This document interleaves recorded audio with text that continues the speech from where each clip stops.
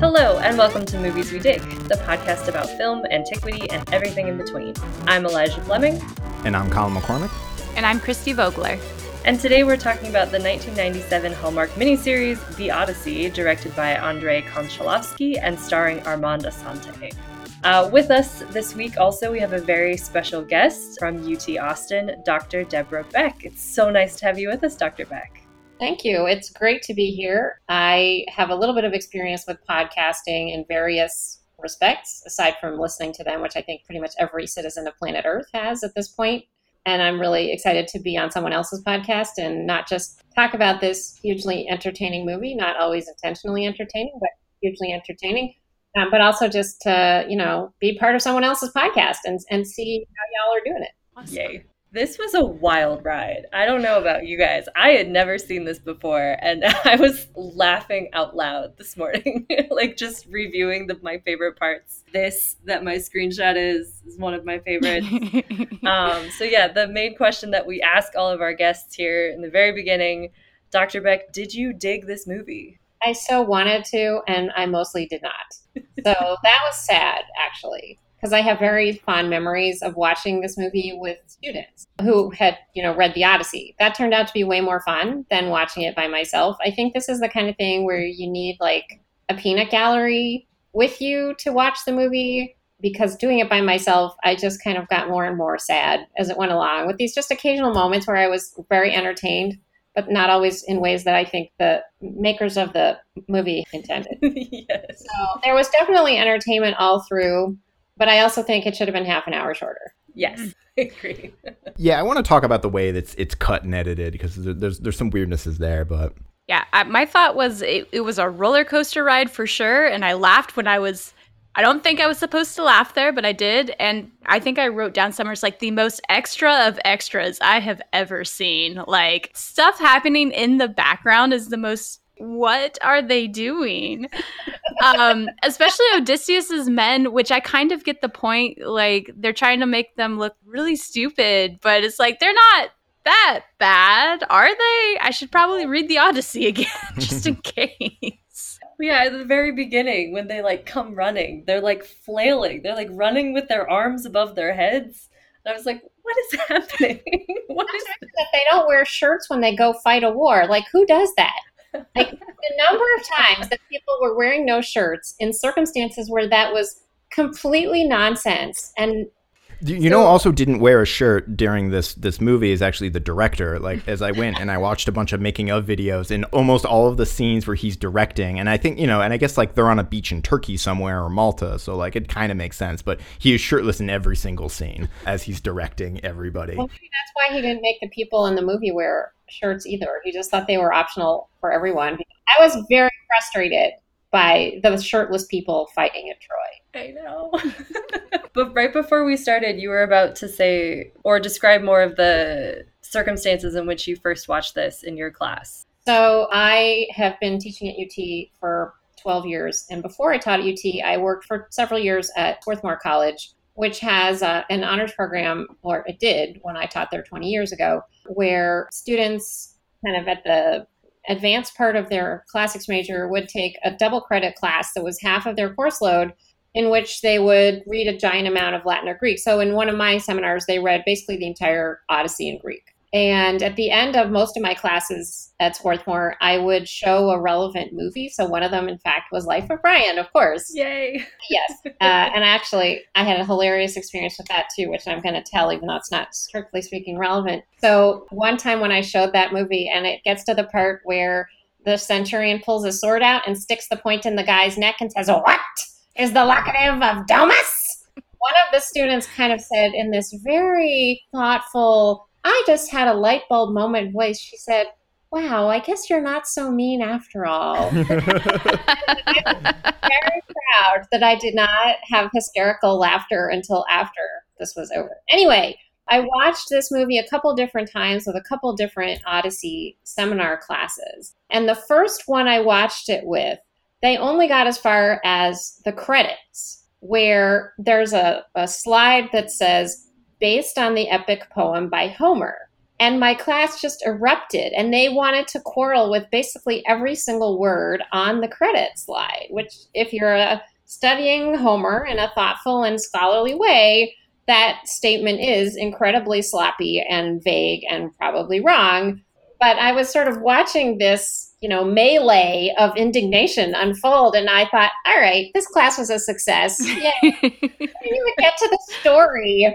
And I was pleased that I had shown it to them. So that was my first experience with the movie, and I was happy with it already at the credits. I just checked because Eli and I have talked about this before, but interestingly, Homer has an IMDb page, which is like one of my favorite things, which I want to talk about later, another non-person who has an IMDb page, but I want to save it for when we get to Cersei. But they give him like dates and they treat him like, because he's credited for Oh Brother, Where Art Thou, Troy, the 2004 film, and Troy Fall of a City, and he's credited as a writer in all of these, and he's credited, but he's not credited for this one, I guess.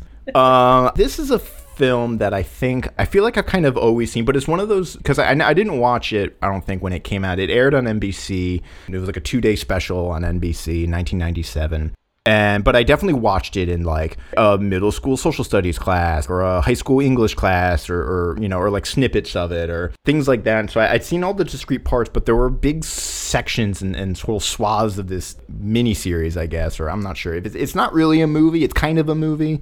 It's weirdly paced, I think. It's sort of paced somewhere between a movie and a TV show. Yeah. But there were whole sections that I thought weren't in it, but actually were. And this, as I sort of was watching, because Eli and Christy and I have been talking a lot about like sort of the nature of adapting myths to TV or film or whatever. And I think this is we were talking about sort of the dangers of, or not necessarily the dangers, but we were talking about the pitfalls or potential pitfalls of really sticking true to kind of, because in some ways this is a very down the middle, at least parts of the Odyssey, but it sticks pretty close just in terms of like the events of the story.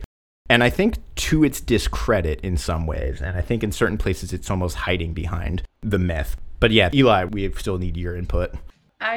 This struck me as something that, this was the first time I watched this, and this struck me as something that people would watch in school. Like, it has that vibe of almost like biblical retellings where there's like bad acting and like all of the sets are kind of cardboard, which maybe this was like a little bit more production wise than that. But I was really surprised with how many famous people just kept popping up. It was like Bernadette Peters, it was like Yes.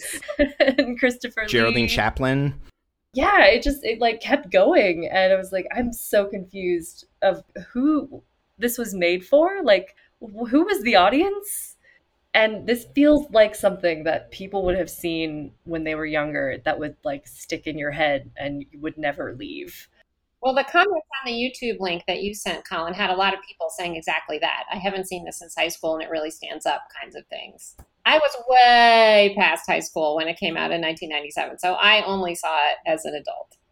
And also just at this time, like if you remember, like weirdly, as I'm thinking about it now, like maybe it didn't seem at the time, but the late 90s was kind of a strange renaissance of not necessarily sword and sandal, but of like the mythic adventure, particularly on TV. If not, the sort of cinema renaissance of sword and sandal is going to happen in a few years when Gladiator comes out. But we've got the Hercules, The Legendary Journey. Xena is sort of probably in its prime right about now. There's a young Hercules show, and they all look like this. They have that similar, like, this does look like a TV show. This feels like a super long episode of a TV show, and the production value does feel like kind of a TV show. Just in, like, the way the sets and the costuming work. And, like, specifically, it feels like a TV show from the late 90s, like the Kevin Sorbo Hercules or Xena with Lucy Lawless or something like that.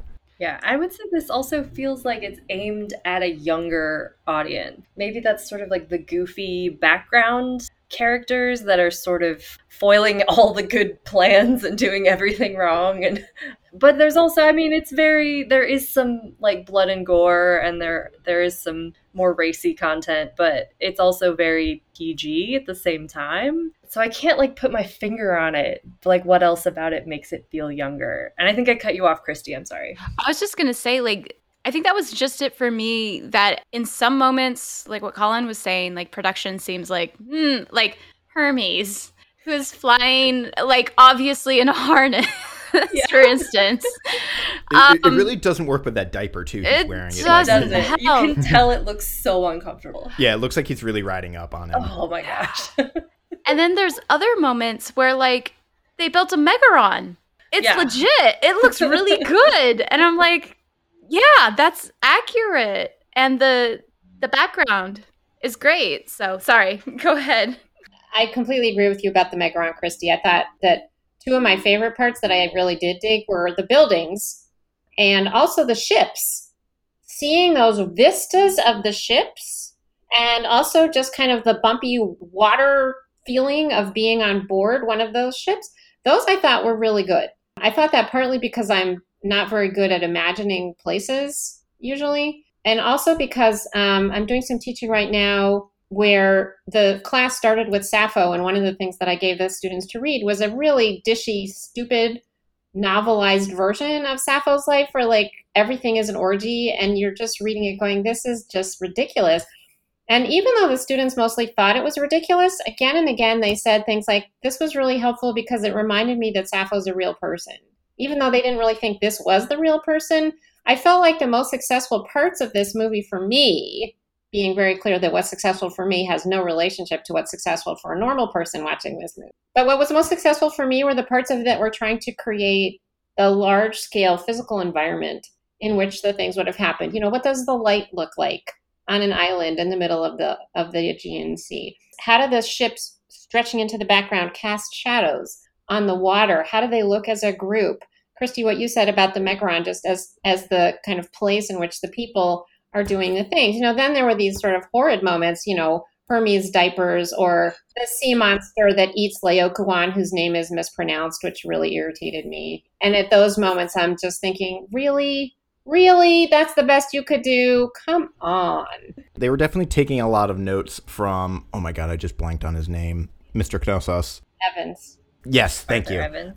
Oh. Arthur Evans, yeah. Mm-hmm. And like, I'm getting way ahead of us, but like the scene that I totally forgot about and thought even wasn't even in this movie was the Telemachy part where Telemachus goes to Menelaus. And I mean, it's also, again, like the production value shows because they walk around the outside of Menelaus' house, but they never go in it, which I think is telling. And it would have had the Megaron. They could have just used the same Megaron. Yeah, and you know, and that was like the architecture for that was like just straight out of if you go to Knossos today and like the reconstructions and like the way the columns have that kind of fat top and the skinny bottom. Yep. Horns of consecration on top. Yep. Yeah. But to the point of like the sort of almost like camp of this movie, and that's like by design. And so Andrei Konchalovsky, he's done movies internationally all over. He's Russian, but he's worked in I think France and Spain and the UK. But in the United States, he made Tango and Cash and Runaway Train. But he's talking in a sort of behind the scenes I was watching where he was saying that he really just wanted to strip it down to like the adventure-y part, which is why one of the things I talk about with students when I teach mythology or something like that is that like the parts that we think about and have entered sort of popular imaginings of the Odyssey is really only like a quarter of the book. It's books like 8 through 12 out of 24 books, which makes up like, you know, 4/5 of this movie and things like that. And that was a deliberate choice. Like, let's just get to the adventure part. Let's just have the action adventure. It's just going to be that. It's just going to be fun. You know, it's going to be goofy. It's going to be campy. There's going to be gimmicks with a flute player. Jurassic Park moment. Yeah. That the flute player was the one that got eaten in the Cyclops' cave because the whole Odyssey is so interested in the power of song. Mm-hmm. It seemed to me to be the total opposite of what the Odyssey would actually have done, to have it be specifically the flute player that got eaten by the Cyclops. That was the absolutely last person that should have gotten eaten by the Cyclops. I mean, that's exactly the kind of detail where nobody cares about that except for me. But that was my biggest beef with the movie, is it made all kinds of choices to do specific things that aren't in the poem that to me didn't add up to anything. They made up these things that they wanted their story to be about that just were stupid. I totally get it that the Odyssey is there to provide you with a jump-off point, as Colin said, to tell an adventure story.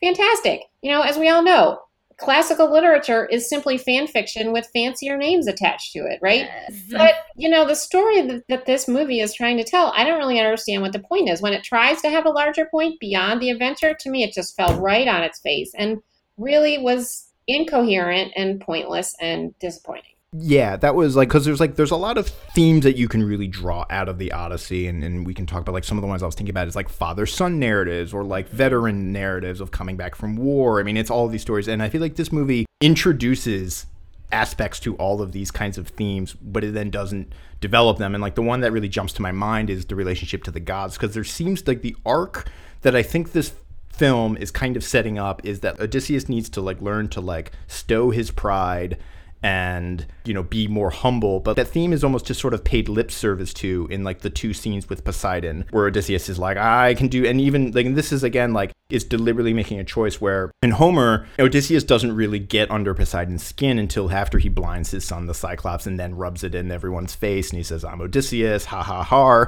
yada, yada, yada. And this movie moves that up way more, where even before he leaves Troy, for sort of no reason, Odysseus is like, yes, I did it, F the gods, you know, middle fingers to the sky. And then Poseidon is like, I need to teach you a lesson. And then when he's coming back to Ithaca at the end, Poseidon is like, I just want to make you suffer so you can know that you need the gods or something. And that's one of those scenes I feel like we haven't seen. Like, I'm not sure Odysseus has really changed really in any particular way. No, and I feel like there doesn't really seem to be like that actual point of Odysseus actually dissing the gods. Like, he was very respectful and was like, yes, Athena's on my side when Isabella Rossellini shows up on the boat, which was one of my favorite things. That like harp sound. Yes, it was amazing. The eyeshadow in the movie should have gotten an Emmy. It won 2 Emmys. Can you believe that? Oh, wow.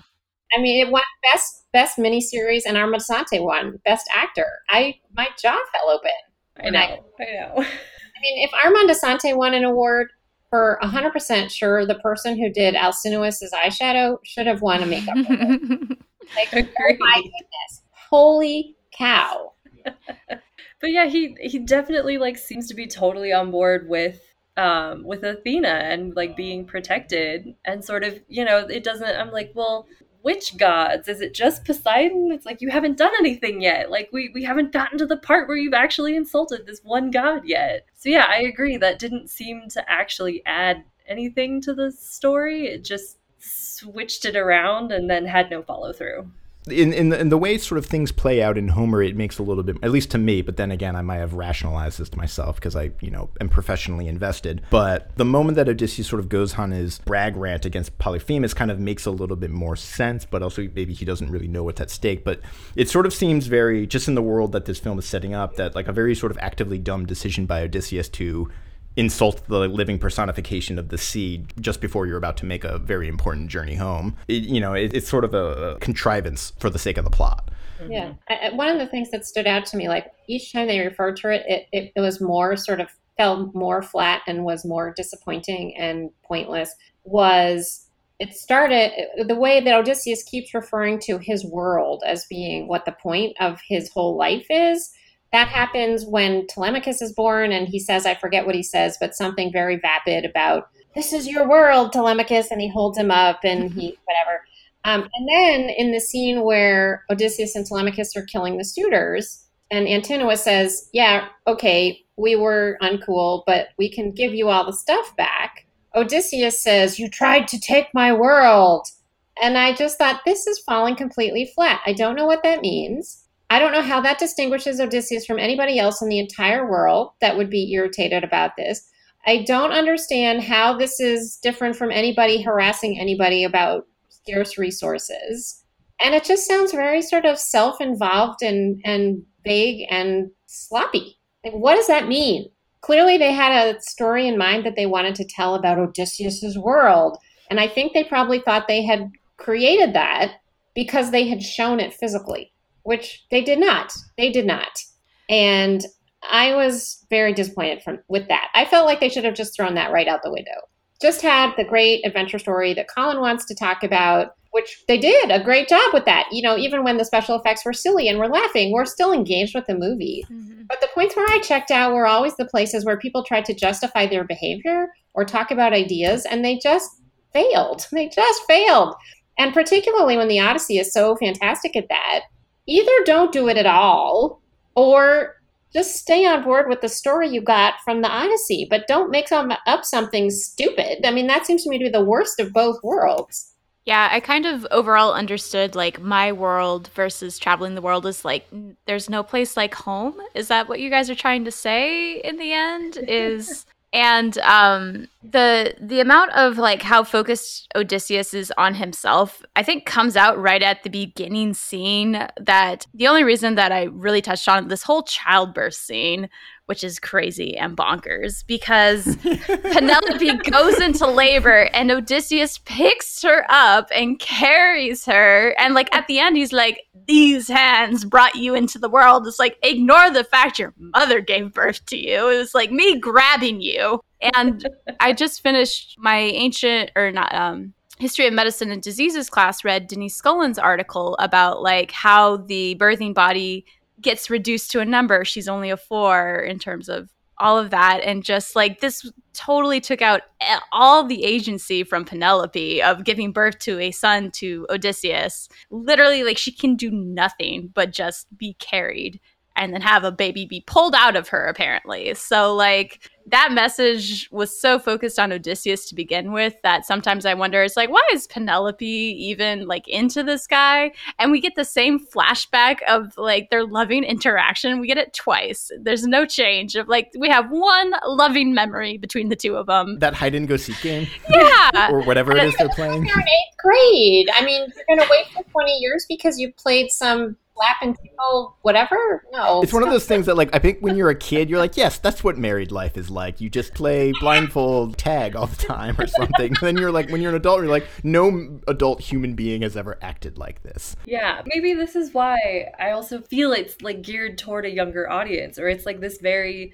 washed down version of, yes, this is what two people in love is like, and this is what a heroic person's like feelings about their son being born should be, I guess. It's almost like Tommy Wiseau-esque, where like if you watch The Room and like this is what people in love do, and like this is what like romantic movies. And as I was watching these behind the scenes, Konchalovsky, he's like he's this very, I think, extroverted, kooky Russian director, but he's giving directions like, you need to chop your swords up here, or down here, not up here. Like you need to be moving your bodies like this. Like he's a very like physical. And I suspect a lot of that comes, like, he seems to be very particular about the direction and like movement of the cast and things like that.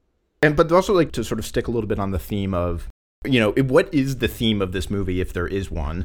And is it the importance of home and going home? But then there's this sort of, the movie almost sort of cuts against that, where I forget who it is that says it to Odysseus.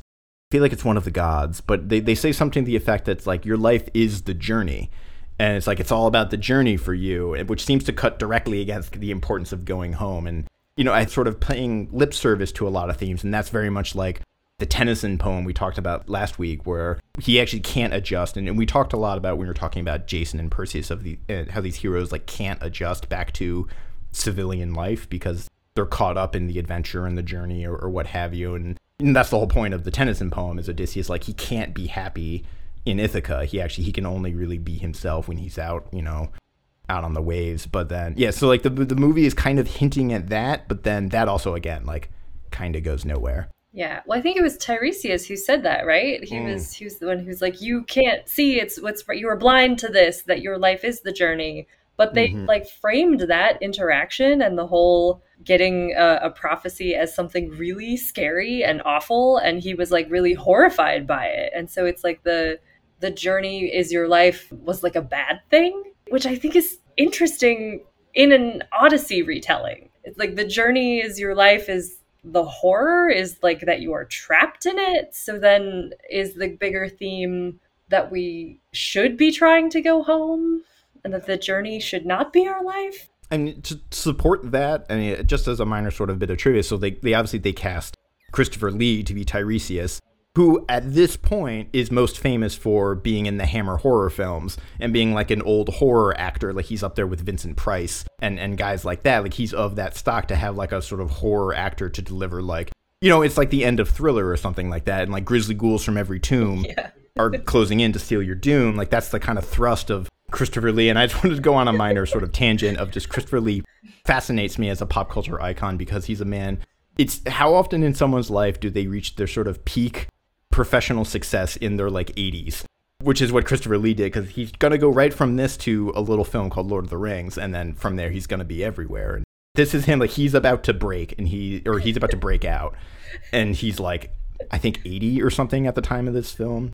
That was just a minor point, but you may get your IMDb page after all, Colin. You're going to make some amazing movies in your 80s, and then you're going to be a subject of adulation the world over. There you go. One can only hope. I was sort of hoping to do that, younger, but the particular adventures, I think of all of the sort of scenes and the episodic parts of the Odyssey. For me, the Polyphemus is the one that sticks in my memory the most. Maybe it's just because it was shown the most when I was like in various classes, but to me, that's one of the more successful ones of all the adventures. I kind of like, they got the actor who played him, Rita Sato, is a sumo wrestler by profession, but yeah, it seemed to like stick very closely to how I remember the story, which is maybe why I wasn't like on the edge of my seat for that one. I was like, oh, this is kind of funny, this is kind of cute, but I was like, but I know what happens, and it's just, if you're not gonna introduce something that like maybe tweaks it or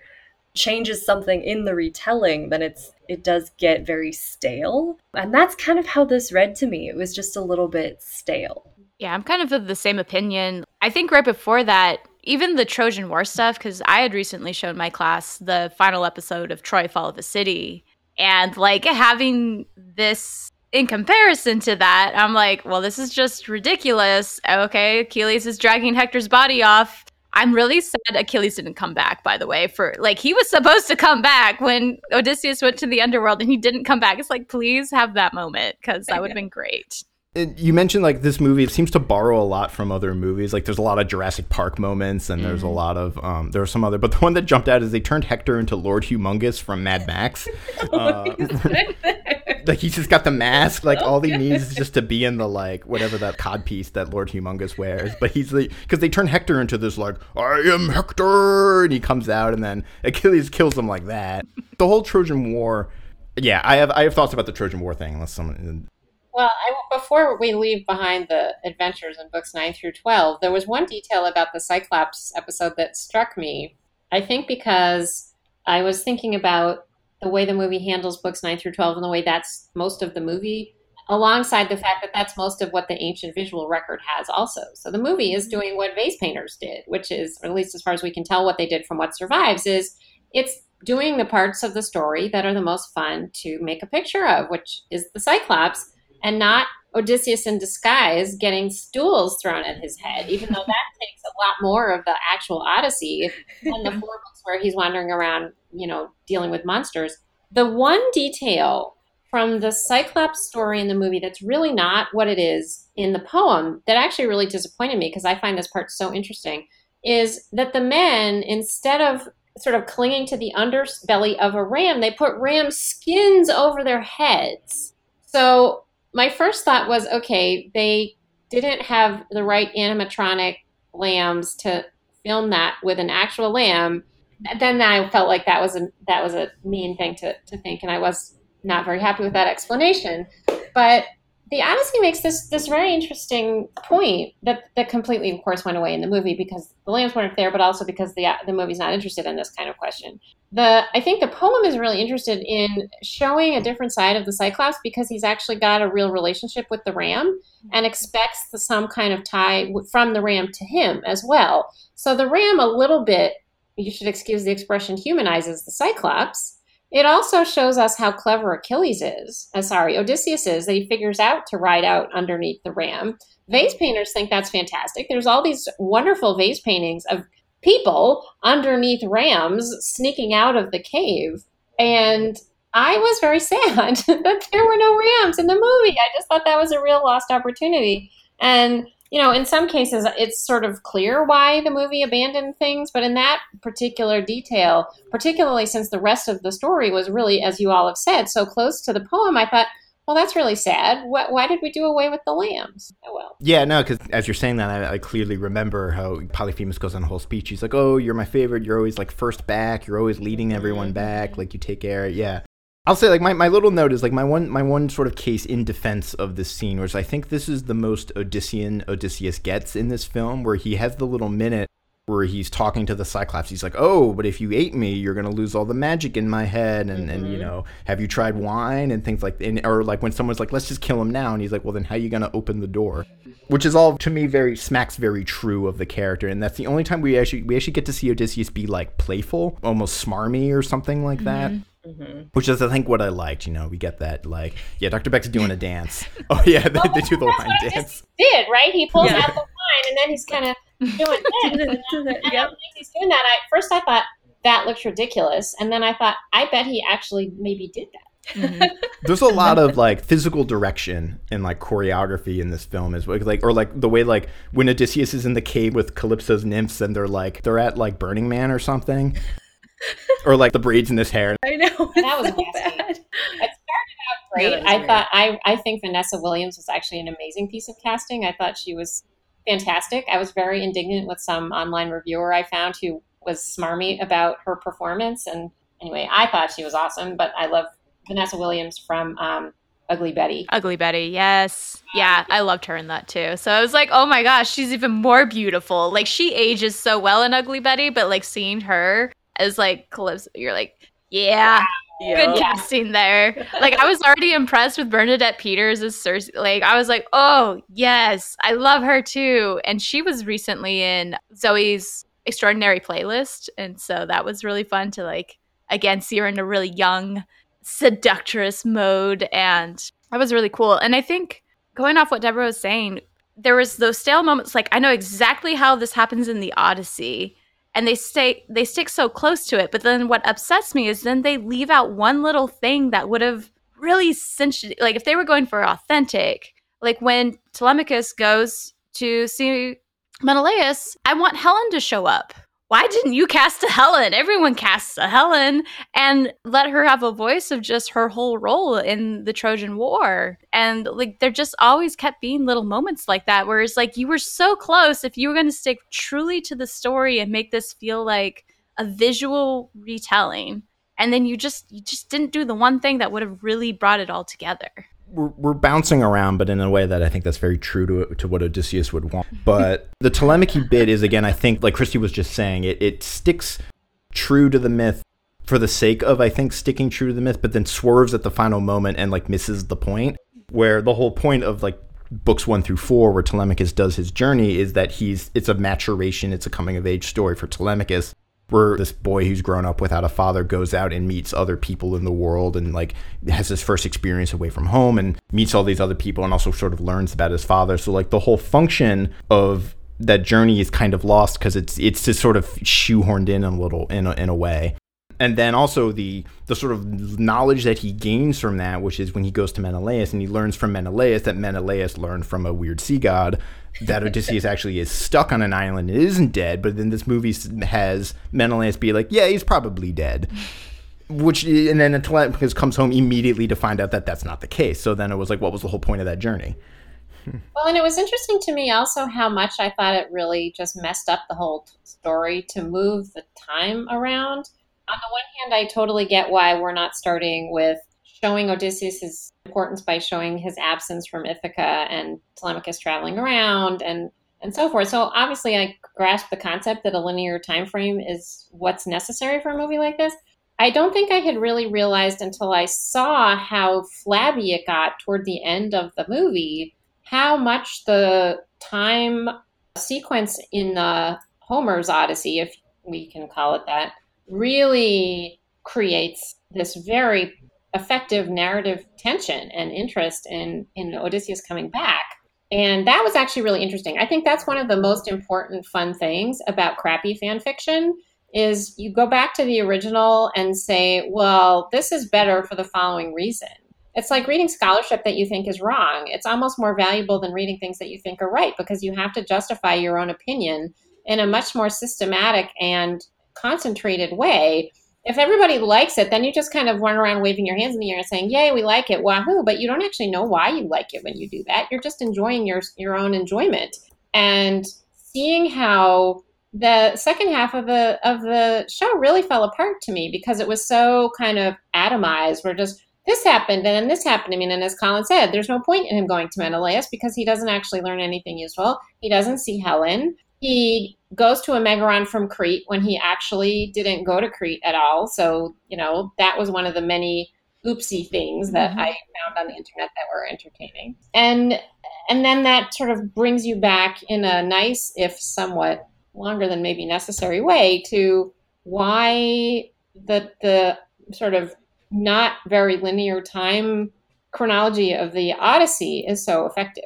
I've never thought about it like that before, and that makes so much sense. I also haven't read the Odyssey in quite a long time, but I feel like it's one of those things that usually you're either an Odyssey person or an Iliad person, and I am an Iliad person, and I think that is, this is true. You know this to be true. I think Eli, part I'm of afraid that you might is be outnumbered because on this one. I won't speak for Deborah, but I'm in Camp Odyssey myself. I'm Iliad, I will admit. So it must be, maybe it's an archaeologist thing. Who knows? No, I'm an Iliad person too, but I think I'm wrong. I actually was just talking about this with my Iliad seminar this week. I think the Iliad is a much higher amplitude poem. The great parts of the Iliad, to me, outstrip the great parts of the Odyssey. But there are long sections of the Iliad that are just boring in a way that doesn't happen in the Odyssey. So I think it depends in part on what kind of a narrative you want. If you care the most about the high points, then the Iliad gets a higher high point. But if you don't like, books 12 to 15, where it's just a whole bunch of body parts on the ground in front of Troy, that's not super fun. And I'm certainly not going to quarrel with anyone who would rather do something that's more steady state and where most of it is enjoyable. I completely agree. Yeah. I get that. I just think that I'm always going to maybe be more interested in like the war movie, which I guess the Iliad would technically be, than the road trip movie, which I guess the Odyssey is. Well, it is and it isn't. I mean, that's one of the things that the movie gave up, which I understand, but which they gave up. The Odyssey, very much one of its main points, in my view, is that coming home only starts when you physically get to your house. That's one of the reasons that Agamemnon is so important throughout the Odyssey, is to say, look, he got to his house too, and then his wife killed him, and that really didn't go well. So do not imagine that simply because you have set foot on your home that it's all good and you're fine, right? He sets foot on Ithaca in book 13. The poem's not over until book 24. And even then, there's all these loose ends about whether the suitors or families are going to be so mad at him for killing all their children, even though their children terribly misbehaved, and Odysseus makes clear why they misbehaved. There's still this really open question, I think, in book 24 about whether there's going to be ongoing hostilities that Odysseus somehow has to deal with. And then Athena shows up and says, we're done here, which I always teach as an analogy with the end of Monty Python and the Holy Grail. Yeah. Same kind of ending. Yeah. And I love doing that because my students are always dumbstruck that I even know about Monty Python. It's so funny because they think I'm such a dweeb that I can't possibly watch something like Monty Python. Speaking of the Iliad, what did we think of the little Iliad? One of my favorite parts. I just love it so much. Eli's gesturing at her background. I think that was the first moment that I laughed out loud, and then I was literally in my head being like, Colin, WTF, mate? What'd you make me watch? What is happening here? Well, first, I loved Achilles was hilarious. You could just tell that he had like bad hair extensions, and he was like dramatically throwing his hair around. It was so funny. He was almost like a proto Brad Pitt in that sense. Like he seemed like an early test run for that look. Which is why I wanted him back. He needed to come back. It's like you're going at 1,000 miles an hour through the Iliad in 4 minutes? It's over so quickly. And Hector's the real bad guy, in the version in my head in the Iliad, I'm always on Hector's side. So it was kind of fun to see him be this really awful, terrible character. And then it just keeps going so quickly. He dies, he's behind the chariot, and then, we're done. We're at the horse now. Oh, okay. Also, we forgot also the best part, which is in every screenwriting class ever, you talk about a save the cat moment that your movie needs or your story needs to endear you to your hero, where there is a random toddler just kind of out in the middle of the battlefield for some reason. For no reason. Can we say it's his Styanax and then he has to throw him off the wall later and just... Yeah, that's good. Yeah, no. My favorite part from the Little Iliad was hands down the sea monster. Oh, I forgot about that and the Lao ridiculousness of Kun it or all. whatever. And then they say, I love it. They say he comes out. They're like, oh no, Lao Kun, the soothsayer. He'll ruin everything. He was awesome. Did he have a camel? He was just like walking up in full soothsayer garb. I need to look up who's that. The actor. I've got it right here. I, for the briefest moment, thought it was like Andy Serkis or something. He had that voice. Talk about a British name, Heathcote Williams. Yeah. The most British thing I've ever heard. That's a But no, great he name. was awesome for the 30 seconds that he was there. He was like, obviously that's a lie. Just like, It was weird because all of the scenery was just made of ham sandwich, and he was just like munching down on all of it. I've mentioned this before, but there's a story from when they filmed the Thor movies, and Kenneth Branagh was directing, where I forget his name, but the actor who plays the big guy with the axe. I'll think of it later, and people are probably screaming into the mic, but he goes to Kenneth Branagh. He's like, I'm afraid I'm like being a little bit too goofy and like too hammy. And then like Kenneth Branagh apparently says something to the effect is like, you need to wade in the river of ham or something like that. Which is what Lao Kun was. And Lao Kun goes and he wades into the ham sea, and then he basically gets eaten by a sea monster that is effectively like a giant sphincter.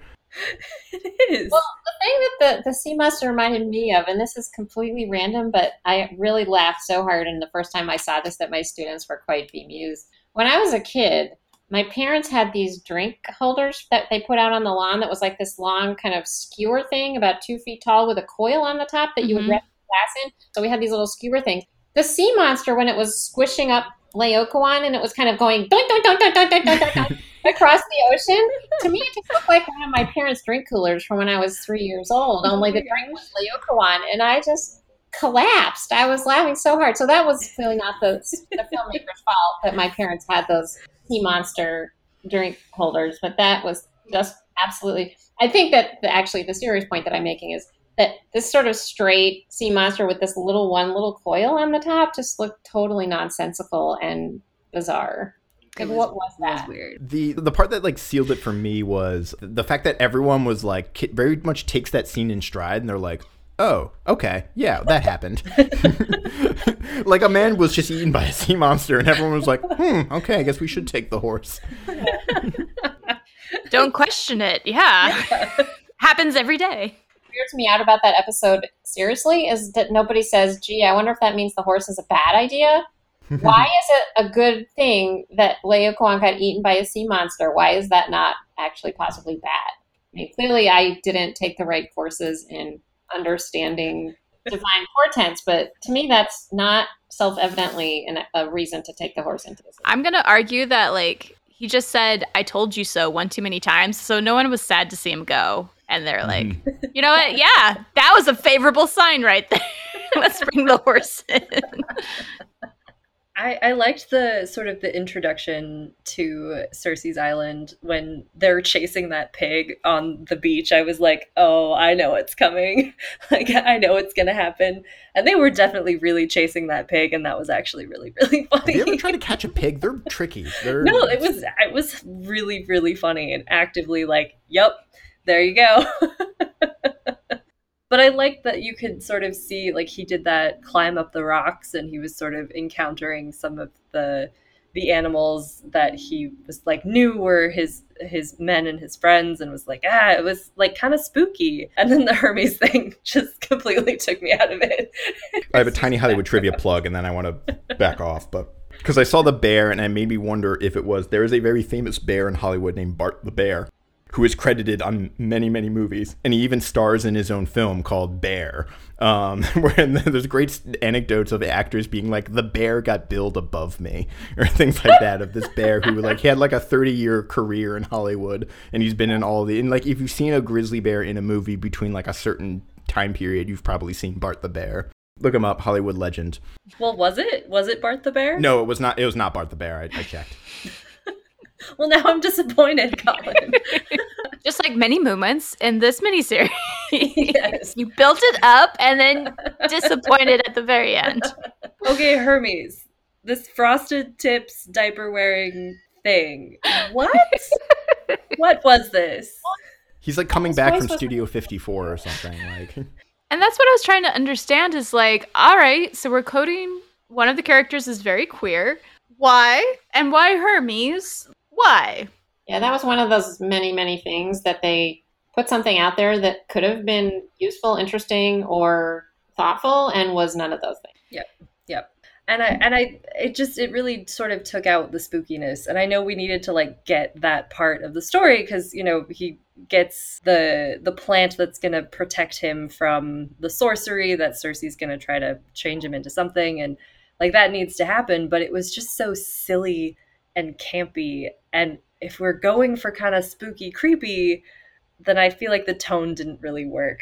But also the second that you get to Bernadette Peters, it can be nothing but campy. So I guess maybe that's well, and it's also the awkward switch is like, here, let me put this thing in your mouth, and like you just see Odysseus be like, and it's like this is awkward on so many levels. And to Elijah's point, like you could have done something really cool. Like we've seen through many movies that like he could have been one of the animals, and Odysseus like, which one of my men are you? And then it transforms into Hermes. But like they wanted to show off the winged sandals, I guess. And then they have him just doing weird aerials on his way out, and you're like, okay, I don't know.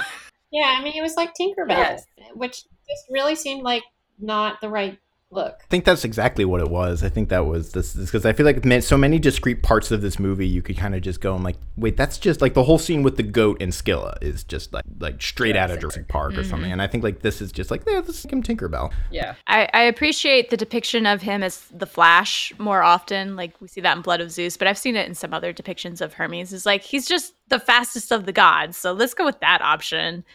Much better than whatever this was. So Whatever this was.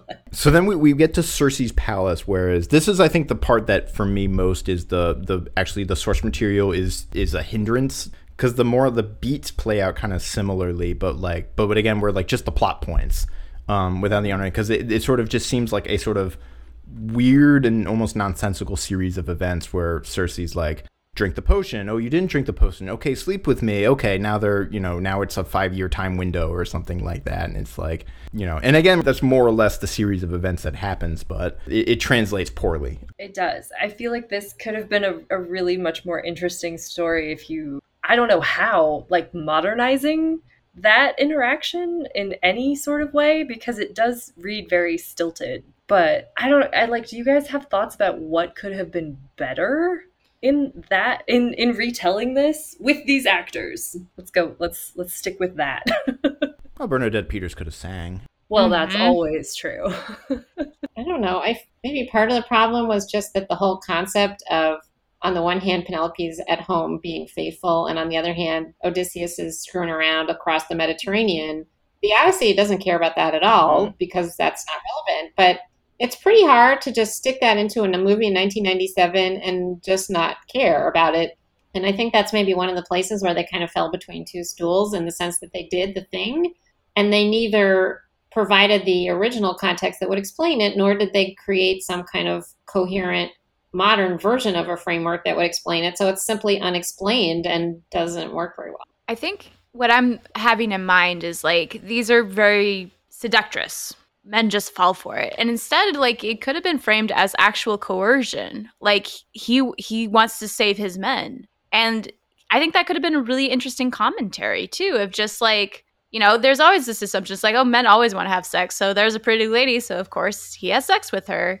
And instead frame that as like, he does love his wife. He does want to get back to her. But his men, who he also loves and cares about, have been transformed. So show that being a coercive decision. And I think that could have actually worked. It's almost like the scene, and there's a movie that I actually will go on the record and defend, but the Matrix sequels, where there's a scene where her name is Persephone, actually, but she's like this programmer who has some information that the revolutionaries need, and she wants a sort of kiss of true love, effectively, from Neo, and then Trinity's right there, and they're both like, and then he has to like, there's this whole thing where she's like, I want to experience like real passion or something like that, and like that's kind of, I think, like what you're getting at. Yeah, I feel like they almost got there, because doesn't Cersei say like, you're thinking about your wife while you're laying in bed with me? And he's like, yep, because she's awesome. And it's like they were almost getting to that part, But I like the phrase you used, like falling between the two stools, where it's just like they didn't really land on either side. And something that we talked about in regards to like Jason and Perseus is that they do terrible things. And in sort of the, ancient context, they are heroic no matter how we would morally code their actions. Whatever they do is heroic because they are heroes. And I think that really holds true with Odysseus in a way that makes it really hard to translate into any sort of modern retelling, is that yeah, he does go gallivanting around the Mediterranean and has these, illicit affairs, we might say today, with multiple people. Mm-hmm. And yeah, that's not a problem because he's still our protagonist. I had a very entertaining exchange with a student when I taught mythology a long time ago, where we were talking about how Odysseus says to Calypso, yes, you're beautiful, and yes, you're immortal, and all the rest of it. I would rather go home to my mortal wife than stay with you. I had a student who flat out refused to believe that that was even possible. And I wanted to say to him, you, my friend, are an 18-year-old man. But needless to say, I did not do that. But it was That's funny. I like that. It's like how an 18-year-old wrote the Odyssey. It wouldn't have gotten past like stop one. Well, and I was just thinking in terms of Helen, they do this quite successfully all the time. Like Troy is like, they show Menelaus being a completely, like, it's a loveless marriage. So like they can explain her affair in that way. So it's like, if you're going to try and make this appropriate for a 90s audience, then you would have had to change a lot of aspects about the relationship between Penelope and Odysseus. And you didn't do that. So like, you really need to, or just be like, yeah, this is okay for men to do it. Because it was, at the time, like, that was accurate. I'm so struck as I'm thinking back on this conversation, how little time we've spent talking about Penelope or Greta Scacchi. Greta Scacchi is a fantastic actress. Penelope is fundamental to the Odyssey. And in this version, neither one of them is really doing much of anything. I mean, the scene where Penelope seems to be having an orgasmic experience with an ocean. Yeah. Yes. Oh, no. Totally ludicrous. That's like the pinnacle of Penelope's character in the Odyssey. And I felt so disappointed both for Greta and for Penelope about what they were offered in this movie. Agreed. Yes. I feel like she doesn't have just like the I'm taking care of everything without thinking about Odysseus moment. It's like even 10 years later, even 15 years later, it's like absolutely every minute of her life is thinking about Odysseus, which is bullshit. It's almost like paralytic. That's like the state she's in, where she's just kind of stuck. And even in like when she actually reunites with Odysseus, she faints, which is a choice. Well, and that's such crap, because one of the like pinnacles of the whole Odyssey is where Penelope tricks Odysseus. So Odysseus is coming back to Troy and tricking all these different people that he meets to test them and make sure that they're really loyal to him and so forth. And one of the things that identifies Penelope as the sort of proper wife for Odysseus, even after this incredibly long separation, is that she's able to test him and discomfit him by tricking him. And she not only doesn't do that, and I get why they didn't do that, but then she faints? Like, sorry, you really blew it there, people. And speaking of things that they sort of took out that sort of hamstrung them, when Odysseus himself gets back in the poem, Athena appears to him disguised, and he sort of pretends to be somebody else, and then he pretends to be somebody else with Eumaeus, and he has like a couple of different exchanges where he like spins a false narrative, and he doesn't really do any of those, probably for time. But then Athena at one point in the show is like, "This is why I love you, Odysseus. You're always playing your tricks, or you're thinking one step ahead, or something like relatively that." But yeah, I think. And we get also, we get less of the tension between Penelope and Telemachus that this is present. The spinning plates that Penelope is trying to balance. Yeah, because in so many ways, Penelope is the only match for Odysseus, right? Like she is the one who can actually outwit Odysseus, and so yeah, there's none of that at all, and her little sliver that she's there in the movie doesn't live up to that being like the other half of Odysseus. No, so the scene where she talks to him in disguise, because I know, Deborah, you have thoughts about this in the poem, and I have thoughts about this of when he sort of there's a moment of almost like he's trying to tell her that he's Odysseus or something like that, and how she receives that. But in this movie seems to fall hard on the side, because in the poem there's kind of this moment where she asks about Odysseus, and then disguised Odysseus tells this whole story about a time he met Odysseus, and he describes like a very specific article of clothing that he was wearing that only Odysseus would know about and Penelope would know about. And maybe there's this moment where Penelope figures it out. It's much debated. But in this, the movie seems to fall that Penelope has no idea, or at least that's how I read it.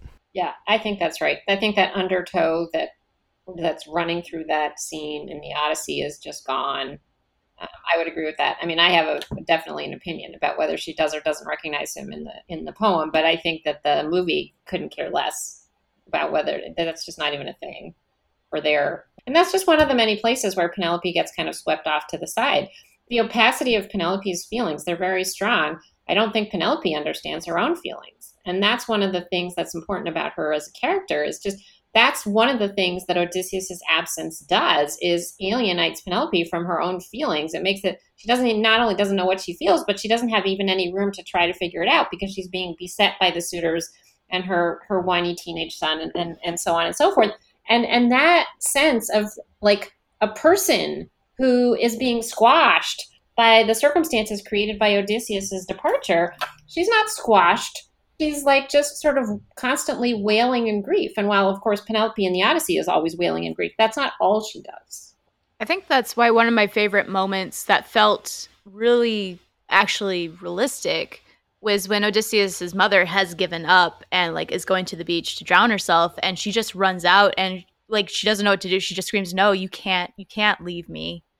At this point. And like that's why the relationship with the maids also seems really like the nurse of Odysseus, like that was actually really, and like she was the one who was like, when everyone's freaking out that Penelope's gone into labor, she's like, calm the down, you guys, like seriously. It's also yeah, those guys were really freaking out that Penelope was going into labor. Yeah, they were like having a panic attack. I know, it's like, calm down. Maybe they were freaked out because they knew something about Greek culture. And the idea that a woman would be laboring not simply outside of the women's quarters, but outside of her domicile building was so ludicrous that they were losing their shit over it. I mean, I'm pretty sure that's not what happened, but I mean, that's a better explanation for their behavior than any that the filmmakers appear to have come up with. There's one thing I do want to talk about, which is the final scene, the homecoming and the suitors, because we haven't talked about the suitors yet.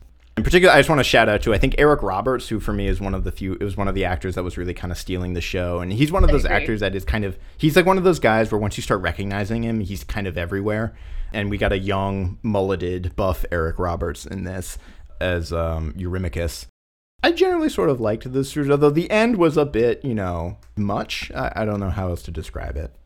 Yeah, I prefer the Wishbone ending. You guys remember the Wishbone version of the Odyssey? Yes. I cite that as my first segue into Greek mythology was Wishbone shooting the bow and arrow through the 12 axes. That is how I remember it. Yep, that was like all I could think about in this. And I was like, oh man, I miss that version, because this did just feel very abrupt, maybe. I just finished writing a book about similes, epic similes, and the one place where I really noticed how different the texture of the story is without them was in the scene where Odysseus shoots the bow. Because in the Odyssey, as he's stringing his bow, and they did this with close-ups that were at a leisurely pace, so they kind of did it. But one of the most memorable similes in the Odyssey is as Odysseus is stringing the bow, he's compared to a poet who's stringing a lyre with a new string. And this just sense of confidence and ease and familiarity and skill that's communicated by that simile is so important to that moment. And when I saw Odysseus stringing the bow without that, I just thought, oh, wow, that's so impoverished. Not at all faulting the filmmakers. It was just this little moment where I was like, oh, look, my book isn't stupid. Awesome.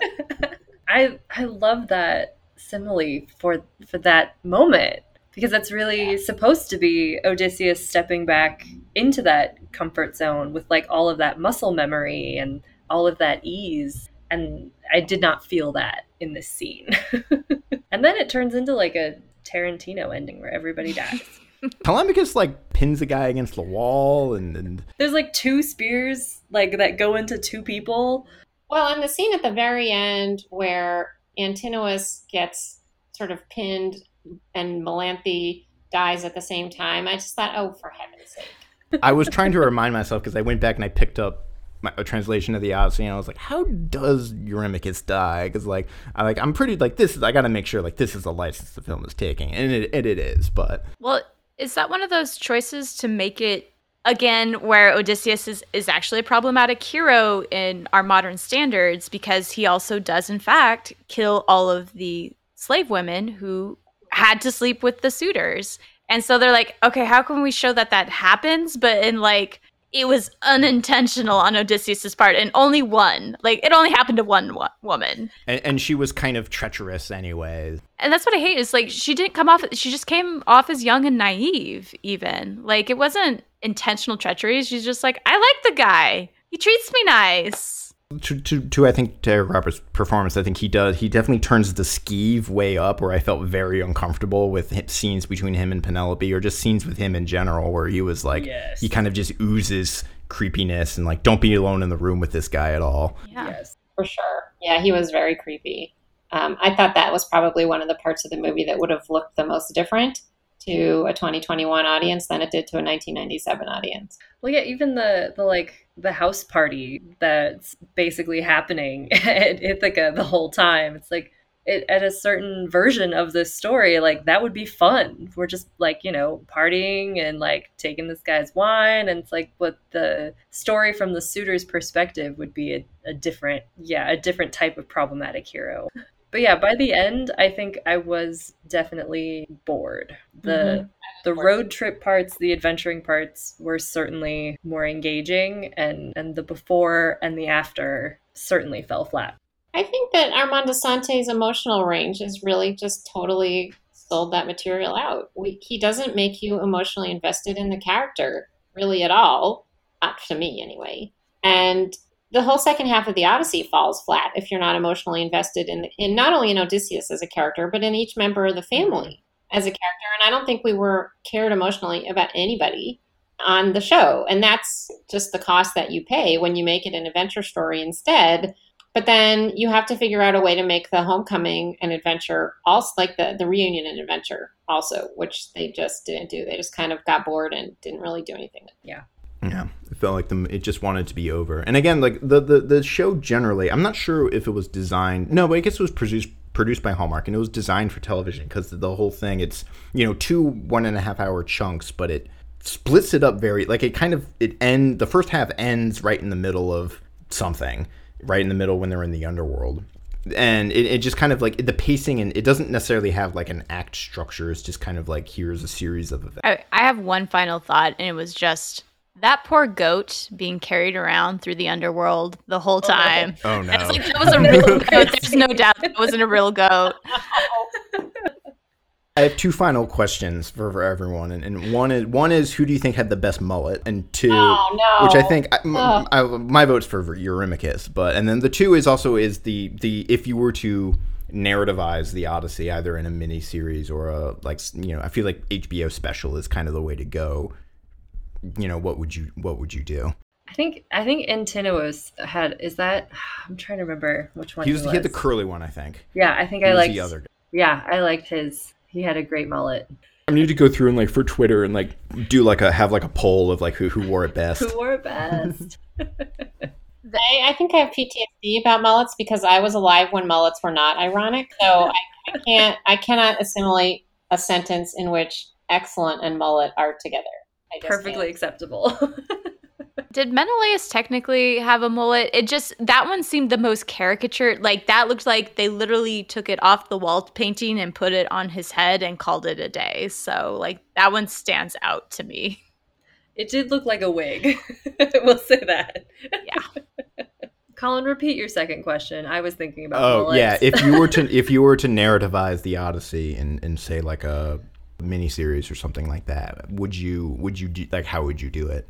Would you do like, because this basically goes chronological, And would you, because like as I think about it, like I think maybe this is a cautionary tale, but I feel like I would probably want to do actually more or less like the poem, or like have maybe the first episode or something just be Telemachus and at Ithaca. And then my thought would be like, you know, we see the Odysseus shaped hole in Ithaca, and we have Telemachus maybe starting his journey, and then the very end, the last shot of the first episode would be Odysseus waking up on the beach in Scheria or Phaeacia. I like that. And then we go from there, and just being, everyone's talking about like Odysseus this, Odysseus that, and then at the very end we see Odysseus, and then you'd probably want to do some kind of parallel storytelling with like the B plot would be Telemachus and his journey, and then the A plot would be the Odysseus, and then in the penultimate or third to last episode they would meet up.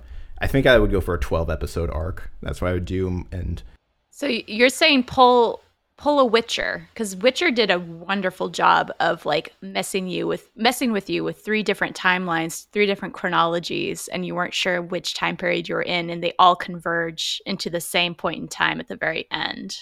Yeah, Witcher does kind of like a Dunkirk thing, where like one's told over like 100 years, and one's circular, over like. Yeah, I think that would work really well, because some of the like chunks that are so episodic, you could kind of pull out and make it seem like they happened in a different way. I mean, depending on who's still alive and who isn't, that might give you hints about it. But I think that would actually be really fun, and maybe keep that tension there, Dr. Beck, that you were talking about, that's really lost when you just tell it in a straight line, which now I'm thinking about. I'm like, well, if I wanted to, you know, narrativize the story, we want to keep that tension. Yeah. I actually think, listening to the way Colin framed the question, I think I would do kind of like a Rashomon or The Affair kind of thing, because the way you've mentioned HBO, now I should say I have never had HBO. I read a lot about those programs and I don't watch any of them. But I think that one of the things that's really interesting about the Odyssey is the little sort of glimpses it gives you of other people's perspectives that it either doesn't explore at all, or in the case of Penelope, that are totally opaque. And I think it would be a really interesting thing to do that would give a different kind of suspenseful discontinuity than the chronological sort of nonlinearity of the original poem. That the sort of, I wonder what it would look like to create that kind of suspense and discontinuity by making each episode or a couple of episodes talk about the same events from the perspective of a different person. And, you know, make Nausicaa, for example, more of a fully rounded character than she is. Even though she's clearly very important, you don't really ever get to know her in any meaningful way. I would love to see what a really good director would do with a couple of Penelope episodes. That would also allow you to bring out more of the perspective of the characters that are enslaved, which is another thing that I think people are really interested in right now, is hearing more from those kind of powerless voices. And then sort of, you know, just kind of putting Odysseus, sort of scattering him through the thing, and then having, as Christy said, having somehow everybody come together in the last episode. So I'm completely incompetent to, you know, like put that in any more specific terms than I just did. I talked about an Amazon Prime show that was produced like 1 or 2 years ago called Hernan, where they did that. Like every episode is from the perspective of a different historical person involved with the Spanish conquest, and the very first episode is Dona Marina, so you get her backstory, but you also get her perspective of like some of the major events that happened in the conquest, but you don't by any means get all of them. And I think that would be really cool to get to do. I really like that idea. And also, so has anyone seen The Last Duel yet? Because I've only heard reviews, but it does like a Rashomon thing. There's apparently a mullet in The Last Duel. So Matt Damon has a fierce mullet. Yeah. But yeah, it does like a Rashomon thing where it's like one's from Matt Damon's perspective, one's from Adam Driver's character's perspective, and then the last part is from Jodie Comer's perspective, and that kind of like crystallizes the whole thing. Yeah, I like that a lot. Well, you inspire me to think of that, because I'm actually not very good at that kind of thing, but you know, trying to think about what is the way that like a modern storyteller would actually try to create this kind of effect.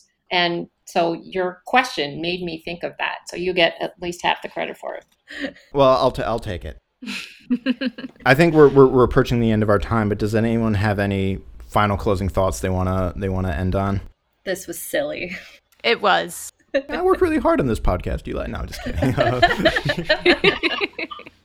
My last thought is like you could also play bingo like play archaeology bingo by naming the different like paintings on wall paintings that are in the background, and that could just be a fun little go-to. Oh, wow, that is fun. That would be Yeah. good. All right. In that case, Deborah, we want to thank you again for joining us. We had a fantastic time. I think we love having the guests because it like elevates the conversation, especially when they like really have a lot of thoughts on what we're talking about. Do you have any sort of plugs you want to make, things that people should check out on the internet or find you or anything like that? Plug your book that might be coming out? Yeah, so I'm really bad at plugging myself, but I'm glad you gave me a lot of warning so that I could kind of work myself up to it. One of the things that I do in my classrooms, a lot of what I'm thinking about in this podcast, which was so much fun, and I'm so excited that you asked me to do this. I really enjoyed hanging out with y'all and thinking about the Odyssey together. When I teach upper level Greek classes, my classes make podcasts. And they're both linked to my faculty page at UT. One of them's about the Iliad and one of them's about Sophocles' Antigone. And I'm getting ready to relaunch those as one podcast with 2 seasons in preparation for the 3rd season, which will be produced by my spring class on Apollonius' Argonautica. So that's a podcast for people that have read the poem and that maybe are interested in the Greek language or whatever. But my students are fantastic. They say really interesting things. So if you're at all interested in that, go to my faculty page at UT Austin Classics, and there's links there to both of those podcasts. We can link that in the show notes too. Oh, perfect. Okay. And the reason that I'm even able to do this at all, and I'm not just at home losing my mind 24 hours a day, is that I did finally finish my manuscript about the story. Hey. So the press still has the option to say this is not what we had in mind at all when we offered you a contract, but hopefully sometime next year, the stories of similes will appear with a press that I will not name for superstitious reasons, but I hope it will. Yay. Awesome. We're so glad you were here to talk with us. Thank you. Oh, well, thank you for inviting me. This is a teacher's favorite thing, is to see their students go out in the world and do amazing things that you can see you contributed to in a very small way. But it's really like students are like little stem cells. You know, they have everything they need to succeed themselves, and your job is just to like put reagent in the dish in the lab, and then the stem cell like turns into this amazing, thing, this whole organism where you did a little thing and the student was fantastic, and you watch them do their fantasticness and say, yay, I am so proud of that person. And people say similes are a dead device. I know. That was nobody who talks to me says that. Like, one of my friends seriously said to me, you use similes a lot. I said, yeah, I just spent 5 years writing a book about them. Well, thank you so much. We're gonna sign off. As usual, you can find us on Twitter at #DigMovies or movieswedig.com. Listen to us on any of the major streaming services, iTunes, Spotify, Stitcher, things like that. Thank you for listening, and we'll be back actually next week to talk with another special guest about a certain game called Hades. So thank you again, and bye everyone. Bye. I froze again. I don't know what to do. Oh, you're back. Now you're back. Oh gosh. I was about to like chat. It's like, I don't know what's happening today, you guys. This is my week. This is how it's going.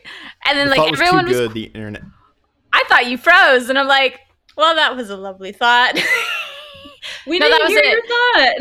You didn't hear about the goat? Just the goat. And I'm just like, he's that poor goat the whole time. And then he gets Jurassic Parked at the very end with Scylla. And you're just like, I think an animal was in fact harmed in the filming of this video. And I think it was a goat. Oh. And that was my thought. I'm sorry.